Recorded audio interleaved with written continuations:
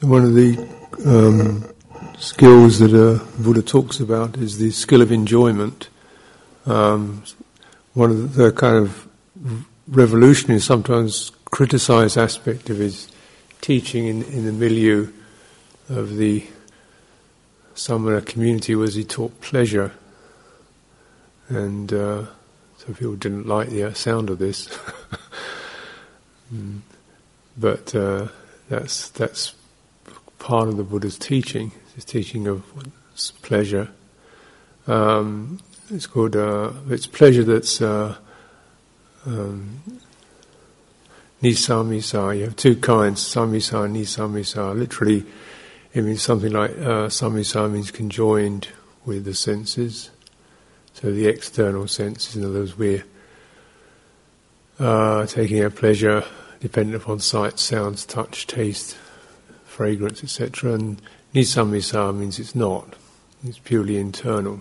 So this was the kind of the pleasure that the Buddha recommended, because then you can carry it with you wherever you go, and you can develop it to the point where the external conditions become less of a problem, less of a burden. So this nisamisa, this is through meditation.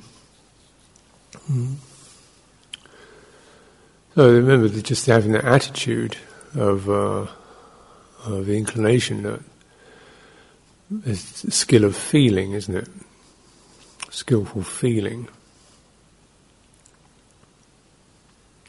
What is it that feels? Body feels, and then the heart-mind feels, the citta feels.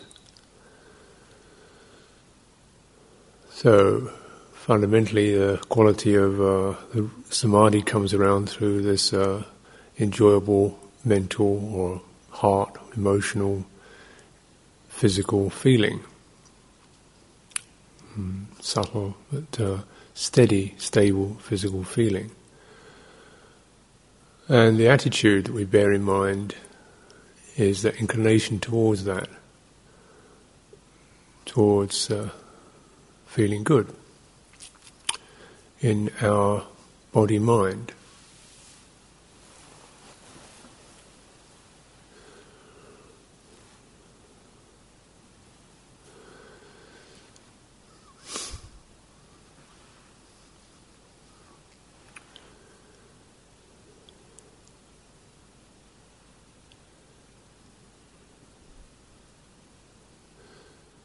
So this is where this powerful intentions or attitudes, inclinations towards well-being, towards goodwill towards oneself and towards others, to others as to oneself, so that we abide in a domain, an atmosphere of friendliness and goodwill towards ourselves and towards others.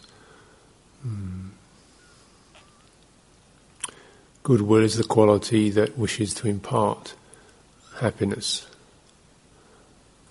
to recognise it. Karuna, or compassion, is the attitude that wishes to stave off or ward off or dispel unhappiness. Recognises the quality of pain or sorrow and wishes to keep that away, push it away, release it, be with it. And then mudita is the quality when we can enjoy the very sense of goodwill, purely in itself, enjoyment. And upekkha is the result. The mind is independent, it's serene, it's even, it's not thrown around, going up and down, equanimous, because it's got this foundation, very firmly established result of the general attitude of goodwill towards oneself and towards others. So the feeling base is two kinds, the physical and the psychological, emotional, heart, mind. Two are interconnected. And so naturally the Buddha recognized that the physical feeling itself can be problematic, because normally our sense of body is turned out towards what we can touch, what we can get our hands on, physical stuff. Sexuality becomes a big problem, so that when we try to close down on that door, that outgoing tendency, one of the big perpetual difficulties is closing down the body altogether. So you always want to remedy that by bringing in this sense of full body awareness, so we're not closing down this source of pleasant feeling. We're just directing it, channeling it into breathing in, breathing out, to breathing through the muscles, the sinews.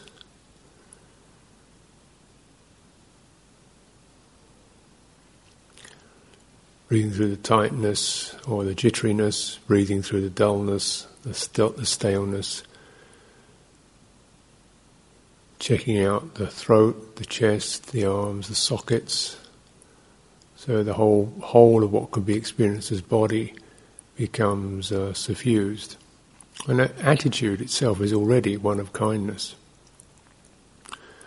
So kindness is not a sentimentality, it's just the attitude of inclining towards goodwill, to feeling good, into oneself.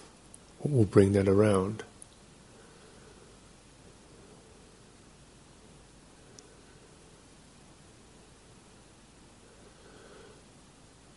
So this is less a sense of getting something happening, which is a particular intention to achieve a result, and the quality of goodwill, which is the food that's necessary to bring that result around. You want to have both, really. But what can happen is we get the interest or the inclination to get the result. We don't actually provide ourselves with the food for that. Whereas if you do provide yourself with the food for that, you'll almost certainly get the results anyway. Feeling comfortable and pleased and happy in oneself. This is the cardinal feature for the mind concentrating or getting composed. So this is very much an essential.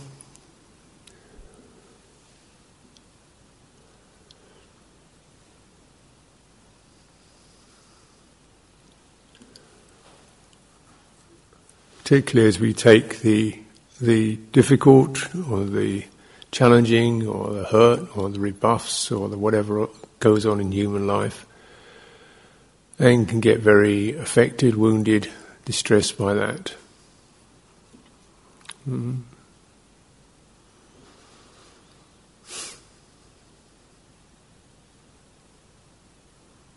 So kindness towards oneself, goodwill towards oneself, no matter what the world is throwing up.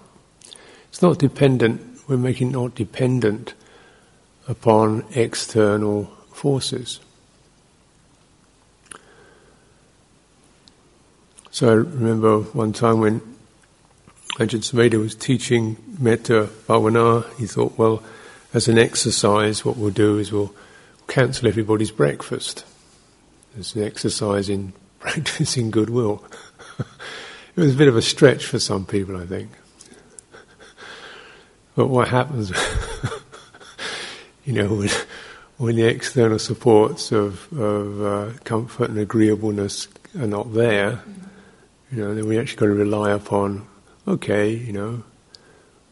that wasn't a very nice thing he said or did or she did or didn't do, and rather than just take that in and dig it into ourselves, say, well, okay, that's his thing, or maybe you're right, or maybe she's right, but right now you don't have to make a complaint or a criticism or something into this manifestation of ill will. See, just looking at these things, the feeling tones we can generate or get generated. That's because apart from the external senses also what is colloquially called our ego.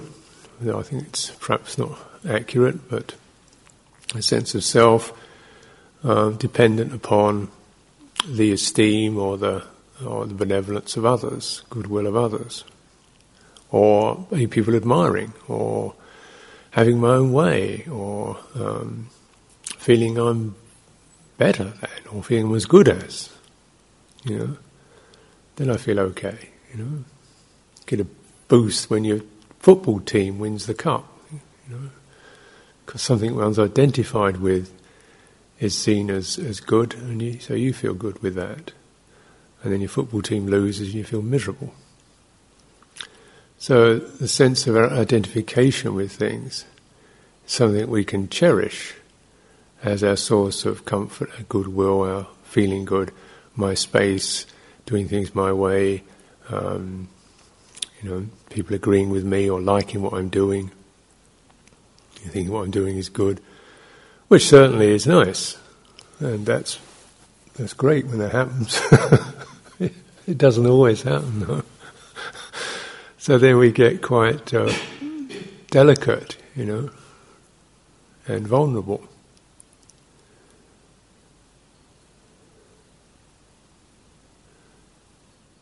So what's it like, to get something completely wrong, make a mess of something, and still experience a sense of, goodwill, It doesn't mean we're saying everything I do is wonderful, but, that was a pretty dumb thing to do. Okay, let's learn about that,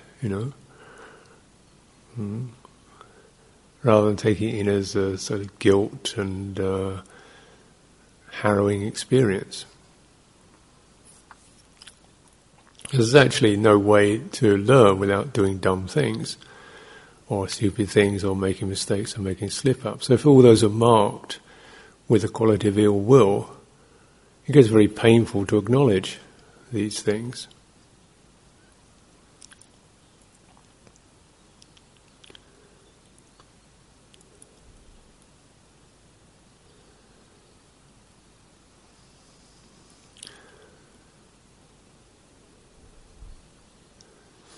So I remember many years ago when I was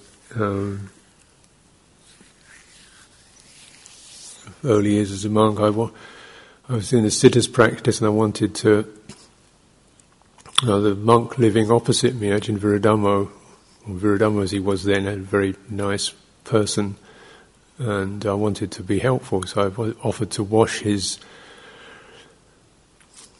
little case that the bowl sits in. Made of wool, he'd made it himself, stitched out of yarn and patterned, so it takes many weeks to do, crocheting it. And they used to make a skill out of this, crocheting these things. This time I was doing the sitter's practice, not lying down at night or day. So I was sitting up, and I wanted to wash his bowl cover and give it to him before the alms round in the morning. So I washed it. The only way I could get it dry was to hang it in front of some heat. So I had a fire in my room, a little coal fire. So I hung it on the guard, the safety screen around the coal fire, and I sat there and watched it, being mindful, awake, fully aware, keeping my eyes on it, sitting up through the night, diligent, ardent, fully aware, and it's kind of going slightly fuzzy. And waking up with this smell of burning wool,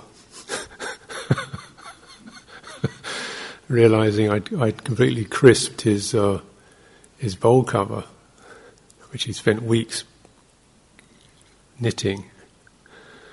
There's this kind of black, sooty, dripping thing on the end of a piece of string. So, it's a ghastly feeling. You'd done the best you could, and you wanted somebody you respect, and you made a complete hash of it. So I had this thing, like, oh God, here we go. So I knocked on his door, walked in, carrying this thing, and I said, I have no excuse. And he said, I want you to let go of that feeling. There's this kind of immediate response. I want you just to let go of that feeling.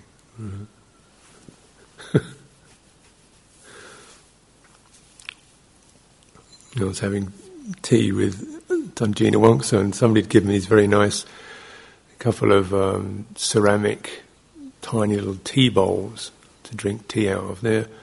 I think they're quite rare, or relatively rare. You know. So I was having tea with Gina Wongso just before he left, his parting day. We're sitting talking, and he's holding his teacup in his hand, and suddenly he looks down and this thing has shattered in his hand. There was a hairline crack on it, and I guess the way he'd holding it, the thing completely broken. And I said, well, I think it was waiting to go, Gina Wongso. It was waiting to go. Please don't hang on to that. There's things we can get. Life sometimes does that to us, doesn't it? Trying to do something really well, and particularly trying to do somebody a favour, and you make a mess of their room or their coffee or whatever it is. So how not to now to recognise, if we have made a mistake. Oh well. Or if you point something out without a feeling of ill will, just something seems wrong. This becomes someone can actually make a critical observation without ill will, and that's one of the skills of what's called admonishment. How to just try to make something clear, because you want another person to learn something. And this is very important to oneself. Where are the places where we lose mindfulness, where we get blurred? What causes it? If that realization is always going to be tagged with blame and punishment and so forth, it's not going to be a very fruitful process. We don't want to do it. But if there's that sense of, wishing to see the errors or the mistakes or the blurs or the, places where our mindfulness, our attention, our skillfulness is drooping or slacking off, then, as the Buddha said, this is great benefit. This is great good fortune to see a transgression and to witness that. And then this is where you learn how to get it rid of, so that you get a good result. The idea is that through recognizing where one's mindfulness is slipping, getting a good result, you're going to feel better. So that process of development, correction, and the important attitude behind it is goodwill. And with that comes the recognition, of course, part of that is the understanding of anatta. There's not self. What we do is not self, it's conditions and causes, impulses, intentions mixed up with elements of confusion or distraction or preoccupation or pressure or impatience. Okay, so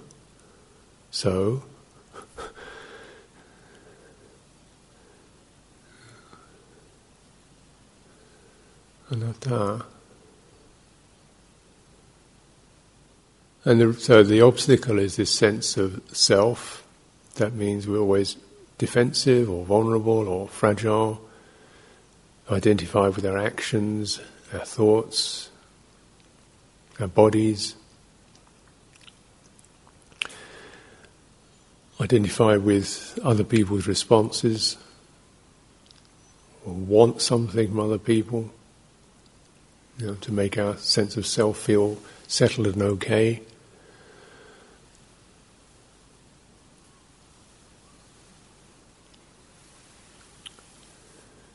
This is all samisa, associated with external sense. It's also associated with this sense of self, attachments to things.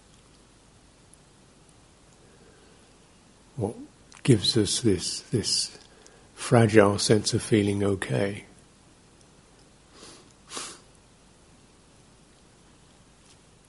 And really the best way to feel okay is to make a hash of it and recognise that's okay. That was a learning experience. And going through that a few times so you get used to that process of, dang it, there it was, oh well, what was that? And inquire, how did it happen? And, so this is the way that we can develop.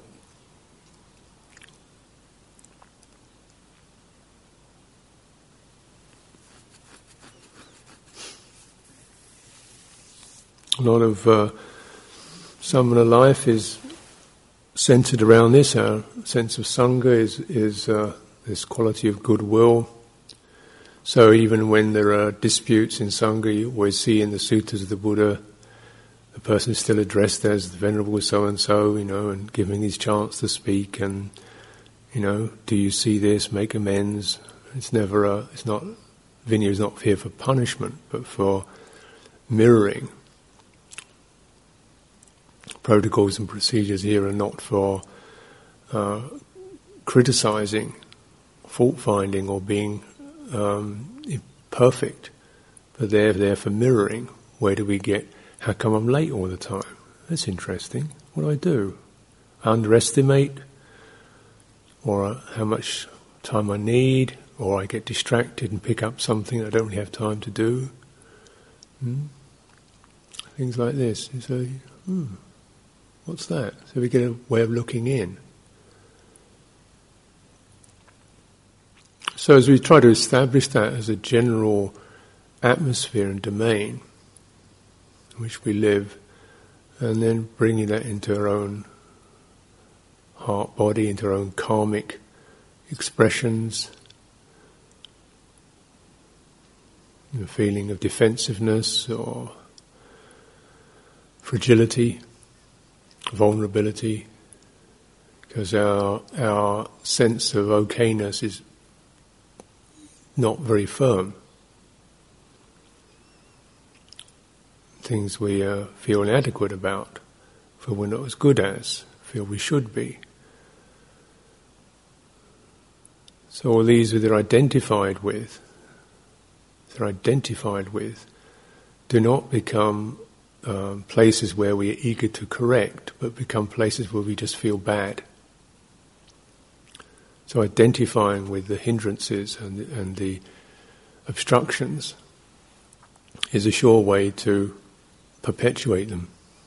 Sometimes under wraps, of course, denial.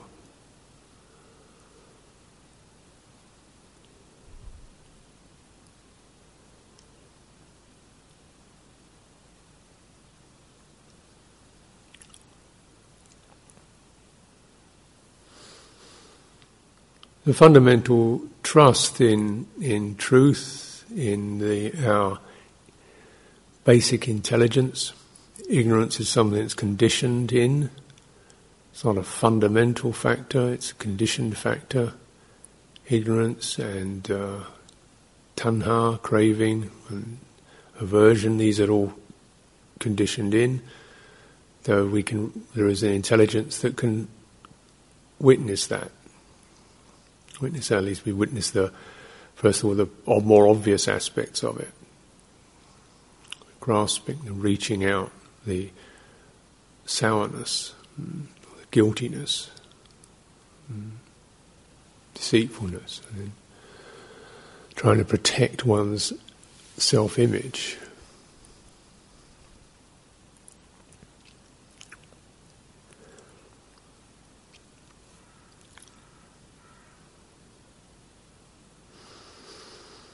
But this basic intelligence,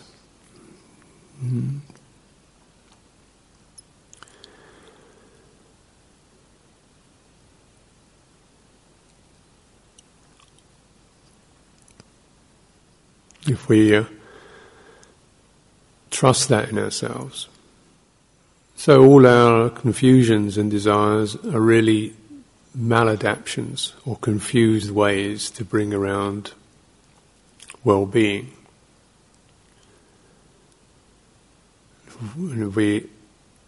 Whereas intelligence, clarity is the way to bring around is the proper way to bring around well-being.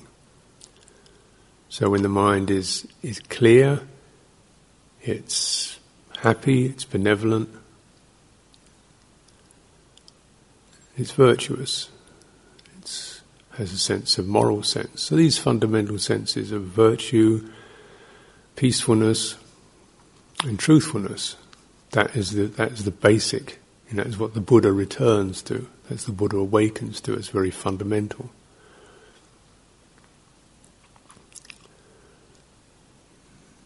And our attempts to, when these are not in line, then our attempts to find happiness can make us go soft or cut the corners on virtue or cut the corners on truthfulness. A bit deceitful or a bit covered up or defensive. Or attempts to be truthful can lose the sense of virtue. We can be harsh, not gentle, not clear, but harsh and judgmental. Or attempts to be virtuous can be harsh and judgmental. So where does it all come together? It's the experience, the sense of anatta, not self, qualities of kindness, well-being, and this clear, perpetually clarifying, moment at a time, bringing ourselves back into the source within the body-mind, this source of bright, steady energy.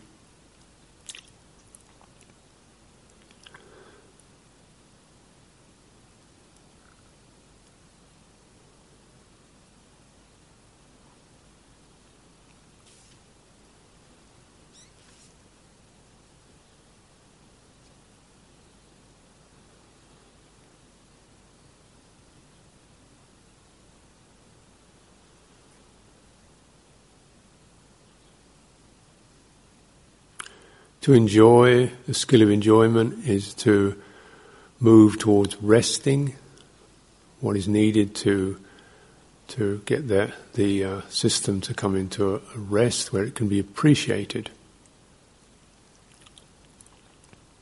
Some of this will be to do with what seems to be our bodily energies. We feel clear and steady.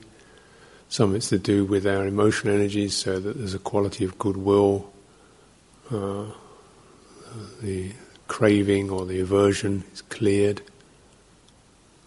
And it's also to do with our ways of conceiving things, what we conceive of in terms of aims and goals.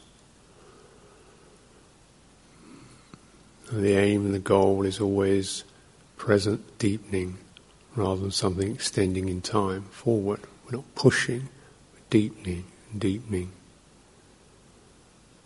Developing quality in the present, quality of half a inhalation, a quality of a pause between the breaths, quality of how the body sits.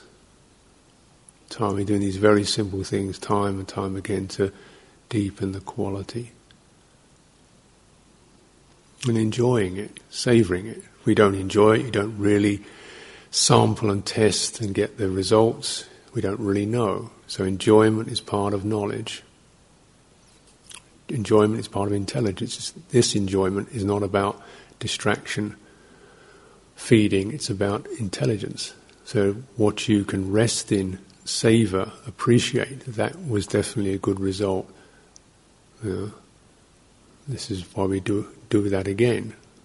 Notice how your system can be, momentarily or for minutes or for periods of time, quite serene and bright. That's, notice that. It's not all noise and chatter. And mudita, to appreciate the good, the beautiful.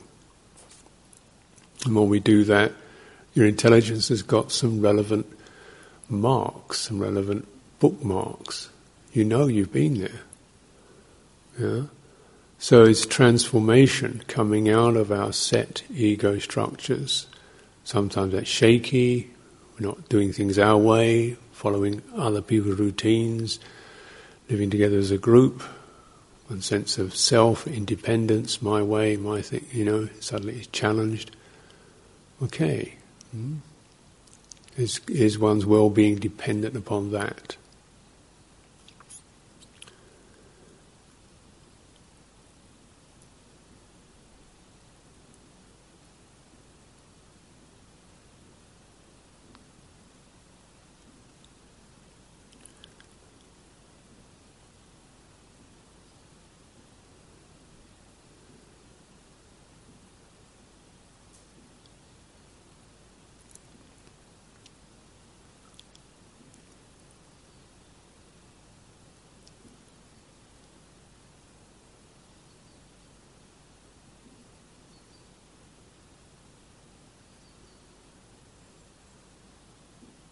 As you refine it, you're finding places where the mind gets edgy, tense, fraught, not necessarily anything we understand. There's where the healing power of kindly awareness, resting it, not even trying to change it or fix it, just resting the healing power of a kindly awareness which is inclined towards well-being. Sometimes even, body will respond to that. Sweeping around your body, feeling out parts of it, and just resting in those places, breathing through them. So the attitude is part of the intention, skillful intention, skillful attitude, to bring around skillful feeling. This is part of the skills of practice.